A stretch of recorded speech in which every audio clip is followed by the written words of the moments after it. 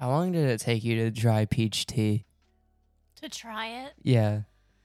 I don't know. Like I told you so many times. Like I remember we were at a New Year's Eve party and it wasn't even a party. It was like we invited like 4 friends over and 2 of our friends brought peach tea from Publix. And I was like, bro, this is the best thing I've ever had. And I was like, Mom, just try it. And you were like, no, I don't want to try it. I don't like peach tea. And then I don't usually like peach flavor, which is why I probably didn't even want to try it. But I was forced to try it because it was the only thing to drink when we went down to Cape Coral to help the people down there. And somebody handed me one, and I was so thirsty. So that was the option, and I tried it. And so ever since then, I've bought it. It's been in the refrigerator. we have like 4 cases of peach tea in our pantry right now. It's not good. But yeah, we're going to be talking about some things that God has put on my heart and my mom's heart. Just a couple things. Quicker podcast today, but some powerful points. So, yeah, intro.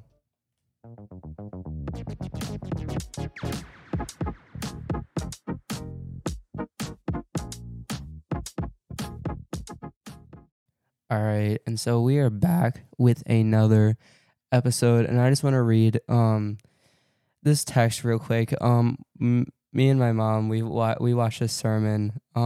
We talked a little bit about Stephen Furtick last podcast, and today I just remembered this one sermon, and I just really loved it.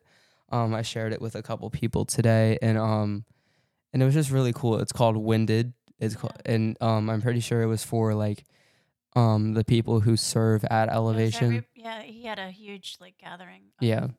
And so like it was every campus, and he had a really cool message, and it's called Winded.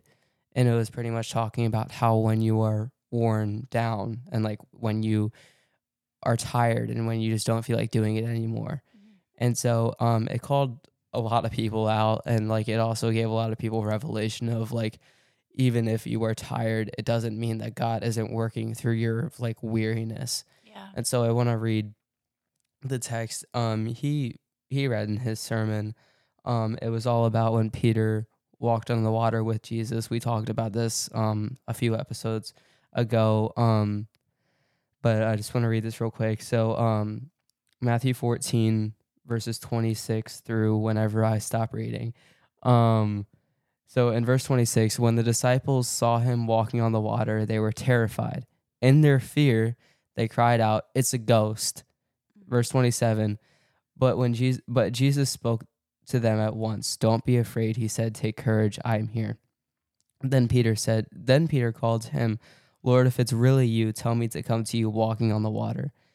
Verse 29, "Yes, come," Jesus says. So Peter went over to the side of the boat and walked on the water towards Jesus. But when he saw the strong wind and the waves, he was terrified and began to sink. "Save me, Lord," he shouted. Jesus immediately reached out and grabbed him. "You have so little faith," Jesus said. "Why did you doubt me?" When they climbed back into the boat, the wind stopped. Verse 32. I've always loved this because like every time I read it, there's something new that God showed me, and like the word of God is living and breathing, and it's constantly going to give new revelation. But this section, like this, these few verses have just really I've spoke on them, and I've like referenced them a lot. Like it's something that has just been like something that I just keep going back to and keep reading, and there's always something new that God's showing to me. And so like I've always thought of this story, and we always go to focus on like when Peter loses faith in Jesus, and we're like, well, why? If like he was literally right next to Jesus. Like I like what Stephen Furtick said in his sermon. He said that like if Jesus reached out immediately and grabbed Peter, Peter was right in front of him. Yeah. Right there. How close was he to Jesus that Jesus could just reach out and grab him?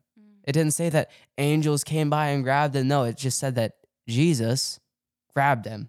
Yeah. It didn't say that he teleported or anything. He It was was there. him. Yeah. He was there. And there wasn't any other form of like power in that moment except Jesus reaching out to grab Peter. Yeah. And it was all just, that was just an action, right? And so I love that. And we always go to think of that, but I want to focus on the storm part of this. And I believe, if I remember correctly, this is the second time they were in a storm. And so they were in a storm in the boat, all of them were together. And earlier in this chapter, it said that Jesus sent them on the boat as Jesus dismissed the crowd. Yeah. And so I just reading that, and I like it, but it reminds me of a story when I was younger. I don't know how old I was. I was really young. But we were on a cruise ship, and Disney cruise ship, and there was a Hurricane Sandy, if anyone knows what that is, and it really impacted our business up in Maryland. Like it impacted a lot of things, not just us on the cruise ship. And so for us, we were on the Disney Fantasy. I think this was like the first year it was out, long time ago, and Hurricane Sandy pops up. We know it's there, but like we were already on the cruise ship like 5 days into it. So we were like, well, the captain was like, well, we can't go back now because like it's unpredictable. And so we were kind of just sitting at the dock at Castaway Cay, Disney's private island, just kind of sitting there waiting it out. And all of a sudden, Hurricane Sandy switches directions and it's going right at us. And so the Bahamian government, because that is still under Bahamian government, even though Disney owns that island, they were like, y'all gotta go. Like, y'all can't stay here. And so we were like, well, gotta leave now. So like, they untie the ship. I love how I'm saying we decided, like we weren't even in charge of this, but like the boat leaves, and we start pulling off, and then sure enough, we get stuck in Hurricane Sandy, and like the side of the boat's dipping into the water, like the lifeboats that are on the side, they're going into the water. Like it was like really scary, and it was crazy, but it's like I can relate to this story because of how much fear not just I had, not just you guys had, but everyone on the boat was just scared because like they didn't know what they were going into. We didn't have the technology we have now. Like the storm was still like kind of new to everyone. So like we didn't really know what to expect. And it was just crazy like how much God protected us in that, but like also how bad that storm could have been and how bad it already was. You know what I mean? You know what's ironic about you even talking about Hurricane Sandy? What? Hurricane Sandy hit November 2nd, 10 years ago. It is about to be November 2nd in 11 minutes. So anyway, yeah, that was a pretty scary night. And the story behind that was that there was not a hurricane when we left port, or probably I would have never, ever left. And then it kind of just popped up and it turned into a major storm. And like Mason was referring to, technology wasn't what it is today, especially like with weather forecasting and giving you like, predictions and stuff. Yeah. So while we were on the cruise, we had no idea there was even a storm until the day we were at port, and we found out that day that the storm was actually turning into a pretty decent sized hurricane. So yeah, it was a little crazy. And the one thing that I remember is that you guys, there was bunk beds, and you guys were so excited about who was going to sleep on the top bunk, but Yeah. we couldn't put you on that top bunk. There was no way that night that you guys could have slept on the top bunk, so you both had to sleep on the bottom bunk. Yeah. You were a tiny little thing, Yeah. And I remember Dad got up in the middle of the night, or not in the middle of the night. We didn't sleep, but he got up. You guys are sleeping, and he had socks on, and the cabin had carpet. And when the cruise ship, it's hard to visualize how much it was shifting from side to side with how rough the water was. But when his feet hit the carpet, he no longer had traction, and he slid like he was on ice all the way from one side of the cabin. Like, and he just kind of like embraced the fact that he was sliding, or he would have, he would have fall. But anyway, yeah. And when we woke up that next day, I mean, the whole cruise ship, the dishes were destroyed, and the like, they have a couple, I don't know, probably like $10,000 cappuccino machines. They were just in pieces everywhere. I mean, it was a mess. Mm-hmm. And we and when the my husband Mark, Mason's dad, is also a captain, so the captain came on the intercom to talk about, to give, all of us kind of like an update. And when he gets on the intercom and comes into the cabin and tells you, gives you kind of an update, and he sounds like he's petrified himself. It's like not That ain't a reassuring at good. That ain't a all. good message, man. But I mean, while we were on this cruise ship, Coast Guard was circling us in helicopters. It was a Hmm. real deal. It was serious stuff. It was like, I was like almost like oblivious to what was happening. We didn't let you guys know what was Yeah, going because like on. I literally didn't know, and like I also didn't have like obviously I was. How old do you think it was? Like 5 or something? It was 10 years ago. Oh yeah, so I was. You were 6. Yeah, 6. Yeah, because You were no, celebrating I would your have been. No, because we were there in October because we always win in October, so I would have been it. 5. We were out there. Hurricane Sandy hit November 2nd. Oh You yeah, were celebrating your 6th birthday on that cruise ship. that's crazy. Yep. But yeah, so I didn't have a phone. I like literally didn't know what was going on. Nothing. And they weren't telling us for a good reason. They didn't want us to be scared because that only adds to the It's not going to make fear. anything It's better. not going to make anything better. But yeah, and it was scary. Now, like just for me to think about it, like I didn't even realize what was happening. Yeah. But now that I realize, I'm like, bro, I could have died right there, Mhm. And like it's like it was scary just to think about. But just to kind of go to dive into it, talked about Matthew 14 and how we can relate to that, and how like I like to put it like this, and I'm referencing Stephen Furtick's message because this is where the main motive of this idea came from. But he said that, like I said, he was an arm's reach away from Jesus, but when he stepped out of the boat, he obviously wasn't. Because if he said because they were around Jesus they weren't this wasn't like the first day they were around him. They knew what he looked like. They knew how tall he was, how much he weighed, like all the different stuff. He knew what they knew what he wore all the time. They knew exactly what he looked like, but still they missed it. Like they didn't identify him correctly, and they said it's a ghost at first. And then it says, but Jesus spoke to them at once in verse 27, don't be afraid. Take courage, I'm here. And then Peter says, if it's really you, tell me to come to you walking on the water. And so he couldn't identify Jesus, but he could put his faith in him. Yeah. And like, I think that's interesting. And I like how Jesus is just like, yeah, come on. He's just like, he doesn't even question Peter because he knew he had faith here. Yeah. He knew he had a focus here. He knew he knew who Jesus was before that, so he knew what he could do through the storm. And so I also want to point this out. Peter stepped out of the boat before anyone, no one else stepped out of the boat. Yeah. He was the only one. He said, God, or Jesus, if it's really you, call me out on the water, walking to you. And he did. Mhm. And I think it's really cool. He didn't say, wait, I gotta get Matthew to come with me. Yeah. He was just like, all right, let's go. Yeah. Got out on the water, started walking. Mhm. And I think that's cool. And it kind of goes back to like when we were on that cruise and how we were like the only boat out there because we left, and then the hurricane was identified like while we were on Yeah. the cruise, like 5 days in or however long it was. Yeah.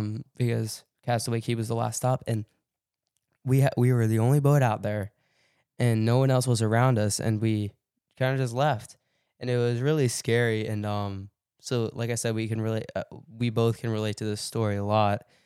And I think the purpose of a storm sometimes is just for us to realize that Jesus is working through it no matter what.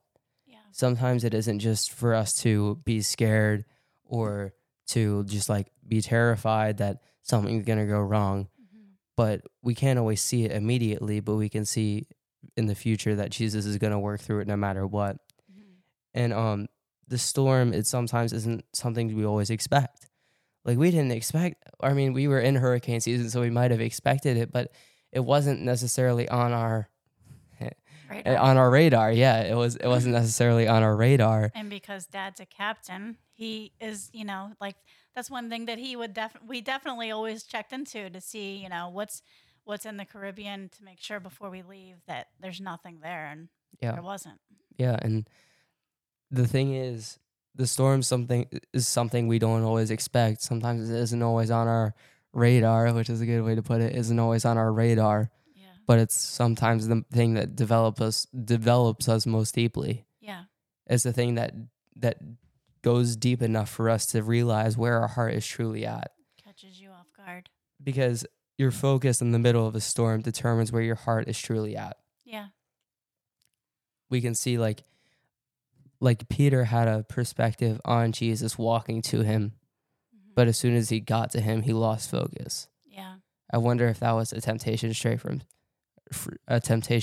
Satan, because he was so close to like literally like Jesus could have carried Peter back to the boat.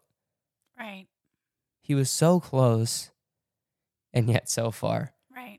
He was so close to being able to touch Jesus, but so far from his faith fully being in him. Yeah.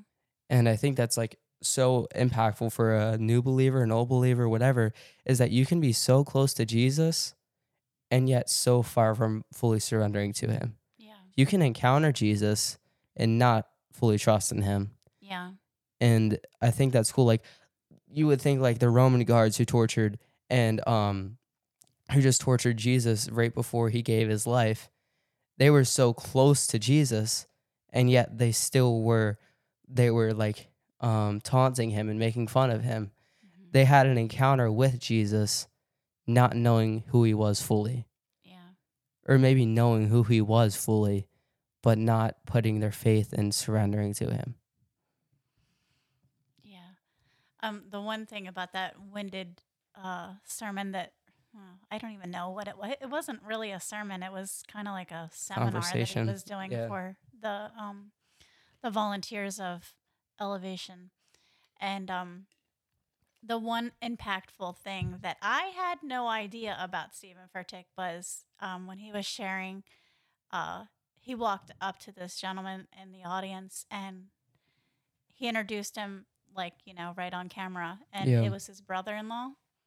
Do you remember that part of the sermon? It was right at the end. And he shared that his brother-in-law is the reason why Stephen Furtick is actually, he gave his life to Christ because of his brother-in-law, because his brother-in-law stayed so persistent.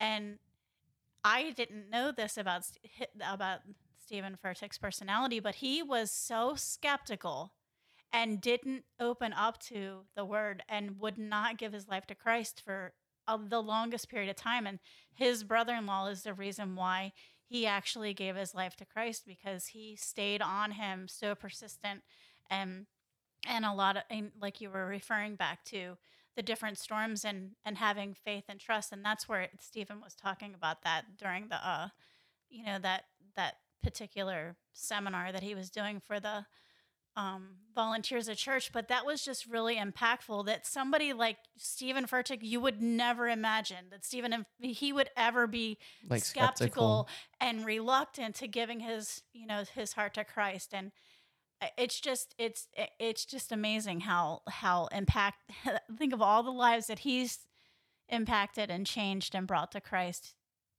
because his brother-in-law stayed so consistent on him. Yeah.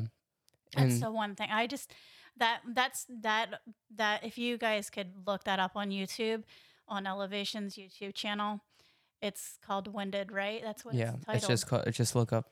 It's Winded such a good Elevation one. Church. It's so good. Yeah.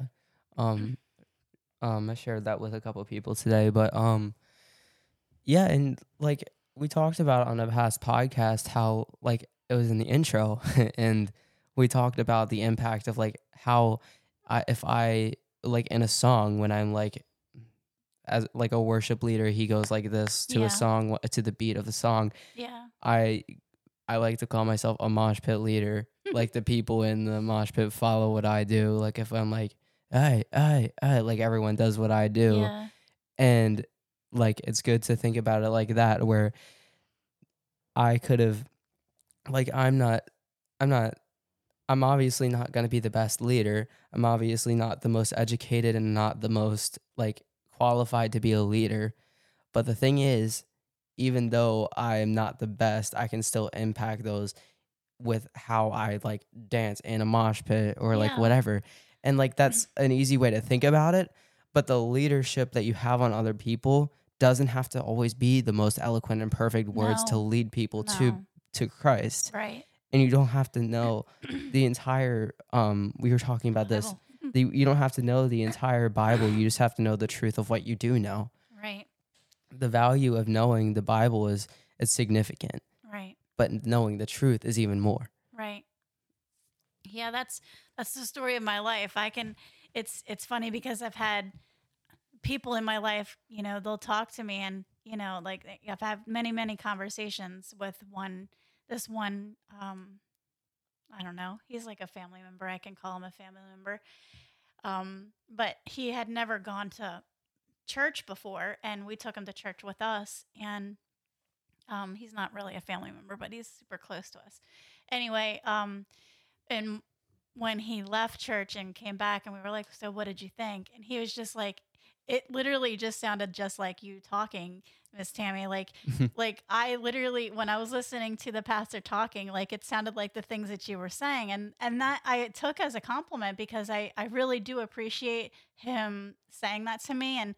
And I never ever, I guess, thought about it myself, but like Mason is excellent about remembering Bible verses, remembering stories, remembering where, what stories and what, all the whole, you're so excellent at remembering.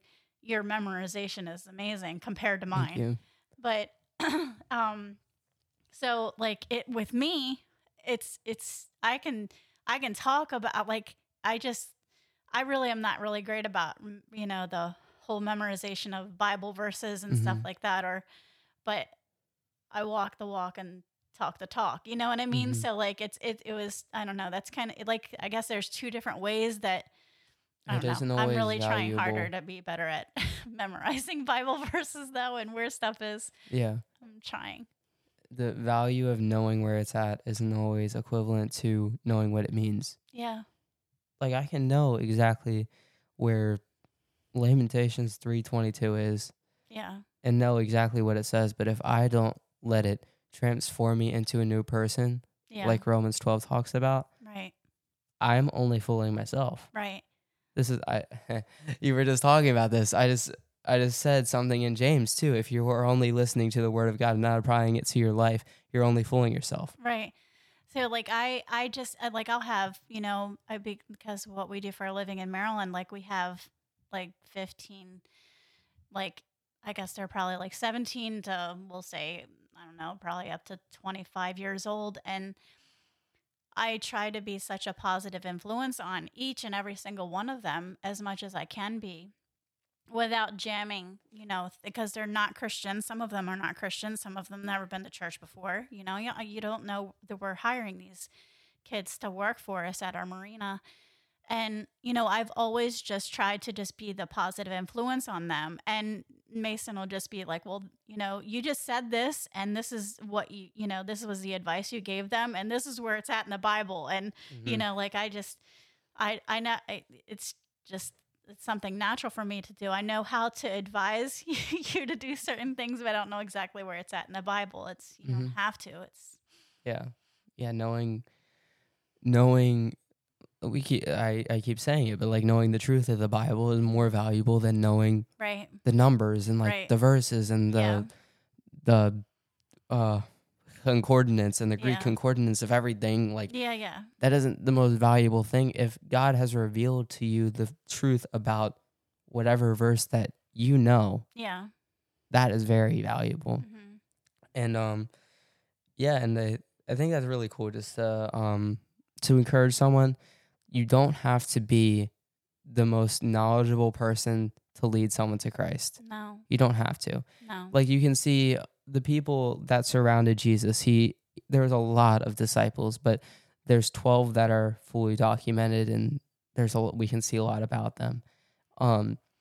He all of these people weren't the Pharisees. Mm-hmm. They weren't the what we call pastors today. Mm-hmm. They weren't the perfect people. Yeah. They were the same people that we judge for going into church.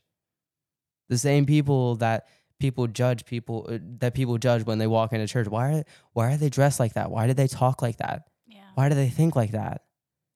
And it's maybe because Jesus is working within their life, and we can't judge him for that. And the people we can see, like the people who wrote, it's God's word, but the people who wrote down the words God gave them were not the perfect people. Yeah. In the gospel, anyway, they weren't the perfect people.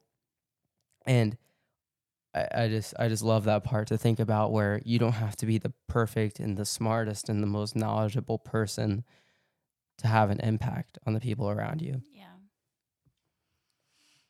But I thought this was funny too. So today in school, I do online. I don't go to public school because I just like doing online. I have more free time. But anyway, I was doing science, right? And there was an You assignment. were doing what? Science. Oh, science. I thought you Science. said signs. Oh no, science. Sorry. I'm homeschool guy. No, but I was doing science, and I go into like, it's an essay assignment, and it's like, I'm like, what is this? Like and I click on it, and it's about peanuts. I'm like, why do I need to write an essay on peanuts? And so it's like, all right, so we're gonna have you pull out 100 peanuts.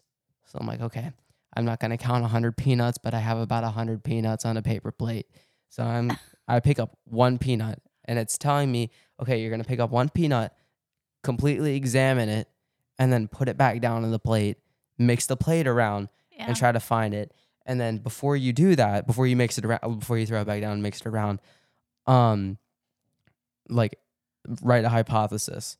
So my hypothesis was, if I make careful observations of a peanut, I will be able to identify the peanut at a later time. And then it gave you like other options, but like that was the one that resonated with me, I guess, the one that made sense. You were really annoyed that you had to write about I know. peanuts. but this made sense, and now I'm now I'm doing a podcast on it. But it asked you a question, and I guess this was the whole point of it. I don't know if this was, but it's what I wrote on. This is my essay. Yeah. You can read it later. I have to read it later. You have to grade it. I have to grade it. But I said, like I said, my hypothesis, which I guess was true because I found the peanut. You did find it? That's funny. If I make careful observations of a peanut, I will be able to identify the peanut at a later time. And I said, this is true in our world because the question was, how is this true in the real world outside of peanuts? Uh-huh. I said, this is true in our world because we often search for things that want. What? I have a typo in my thing. Don't grade me on that.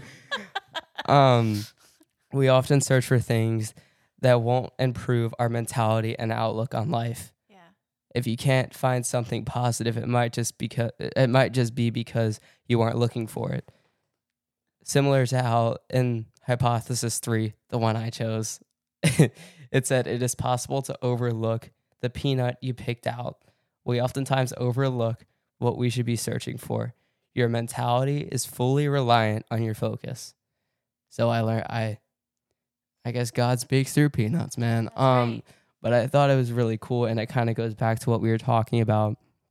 And I referenced or how Peter had a focus that was on Jesus in the storm until he was so close, and we hypothesized. Mm-hmm. We have the idea that it was a temptation from Satan in that moment, but I want to pull up this verse real quick.